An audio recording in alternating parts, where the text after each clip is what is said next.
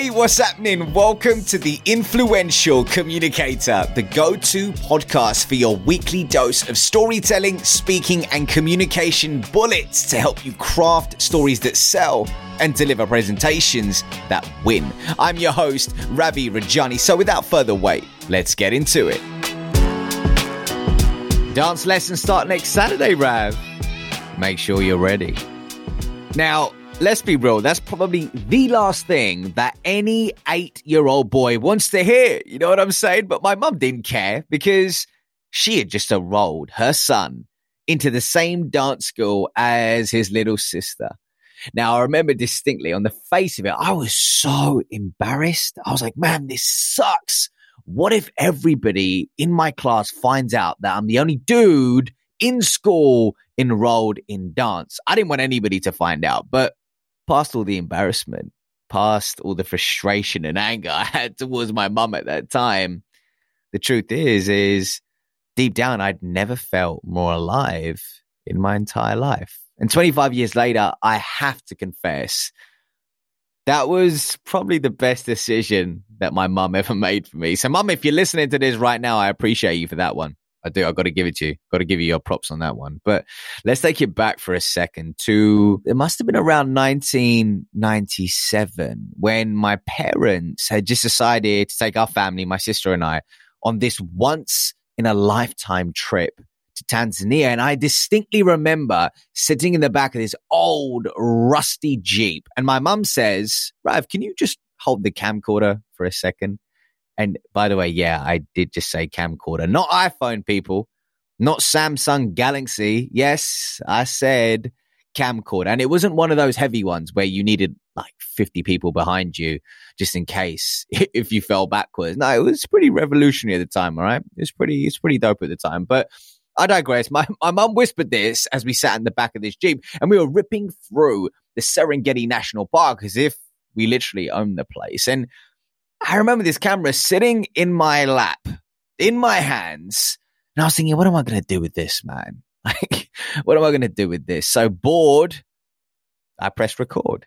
And all of a sudden, I started narrating our safari in my best David Attenborough voice. Now, I didn't know it at the time, but that's definitely who I was mimicking back then. And all of a sudden, the car erupted in laughter and I was hooked. I was like, there's no way my mum was getting her hands on that camcorder. And I don't think she did, by the way, for the rest of that trip.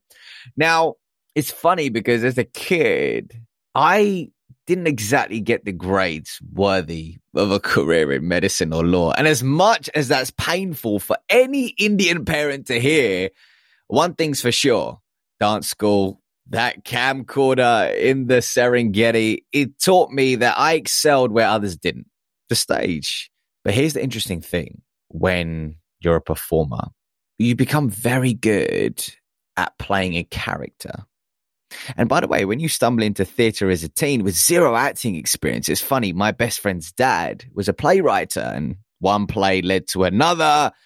And I fell in love with the stage, especially the stage in the context of theater, being able to tell your version of a story in front of a room of people and truly captivate them was amazing. It was super fun. But when you start learning how to play a character and you do it very well, that can expose you to the ultimate drug. I call it the 3 A's. Admiration, applause, and acceptance from those around you. And at that time, I became addicted. I truly became addicted. And unknowingly, a new story started to be formed in my subconscious. And that story was, Rav, in order to achieve what you desire in life and in business, you need to be somebody you're not. Now, I don't know if any of you can relate to this or you're nodding your head right now like, oh my God, I felt the same way before. But I wouldn't even call it an issue or a problem, but it's a double-edged sword when you're a performer. Right? You become great at learning how to play a character, but then you fall in love with playing a character. But fast forward to business school, my time on the trading floor in London and everything in between, over the next decade or so, it was all driven by this carefully crafted character that I developed. Now, Were all of those things fun that I just mentioned? Hell yeah. They were amazing at the time, but eventually I started to feel drained and out of alignment, I suppose is the best way to put it, because what they don't tell you about wearing a mask is it's pretty damn exhausting being somebody you're not all the time, 24/7.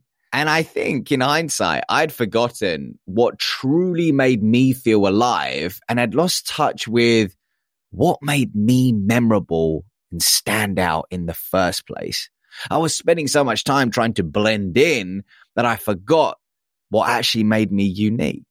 So in August 2016, I decided to press eject and I went on this journey to remove my mask and reclaim my story. You know, TV, radio, coaching, consulting, leading sales teams in the world of startups.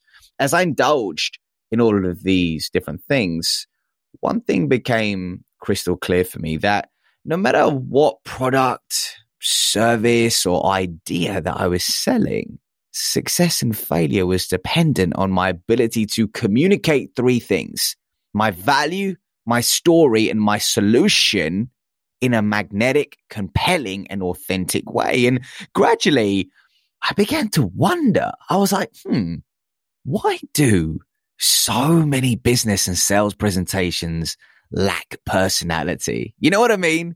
They all just feel very rigid and stiff, as if it was a corporate robot delivering the presentation. And then I was like, okay, but let's go deeper. And why do so many companies' brand stories feel like watered down mission statements that lack heart, lack transparency, lack passion? And then why do so many sales presentations infuse little to no storytelling?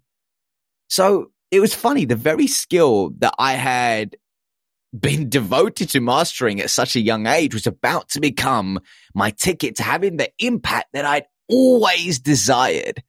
It was like the stars were truly aligning and I was ready to help people like you capture their customers' attention, present their solution and message and story with confidence, and use storytelling as a tool to truly impact and desire. And it's funny because now, when I look back at all these different moments in my life, you know, not letting go of that camcorder in Tanzania, being thrown into dance school as an 8-year-old kid, my obsession for theater as a teen, all of those different things. Well, everything was serving a purpose.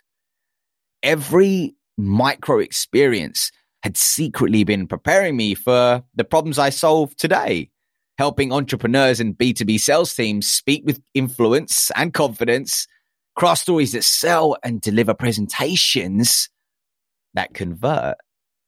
Now, you've heard how my story started, but let me tell you how it's going, man. Let me tell you how it's going. So I live just outside of London with my wife, Sophie, and our little dog, Nelly.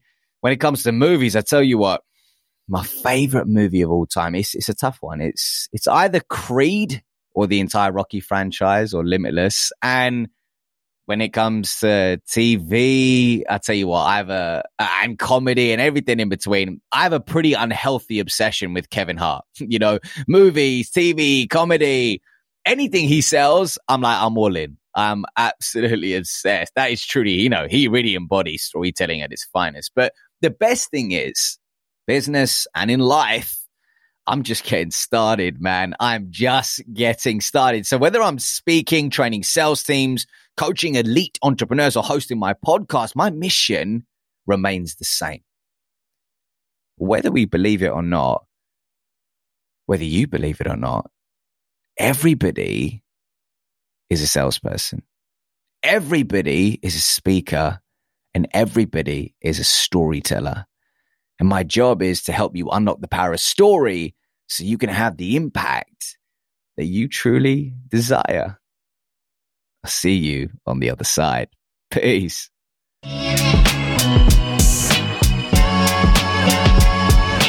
Oh, okay, hold on. So you thought that this was the part of the show where I say something like, okay, ladies and gentlemen, if you did enjoy the show, then please drop us a review and do share it with a friend. Well, I tell you what, that's exactly what I'm going to do. I'm going to be predictable here, okay? Do share it with a friend and do drop us a review if you got some value from today's episode, okay? So if you want to impact people, remember, you need to learn how to influence them first.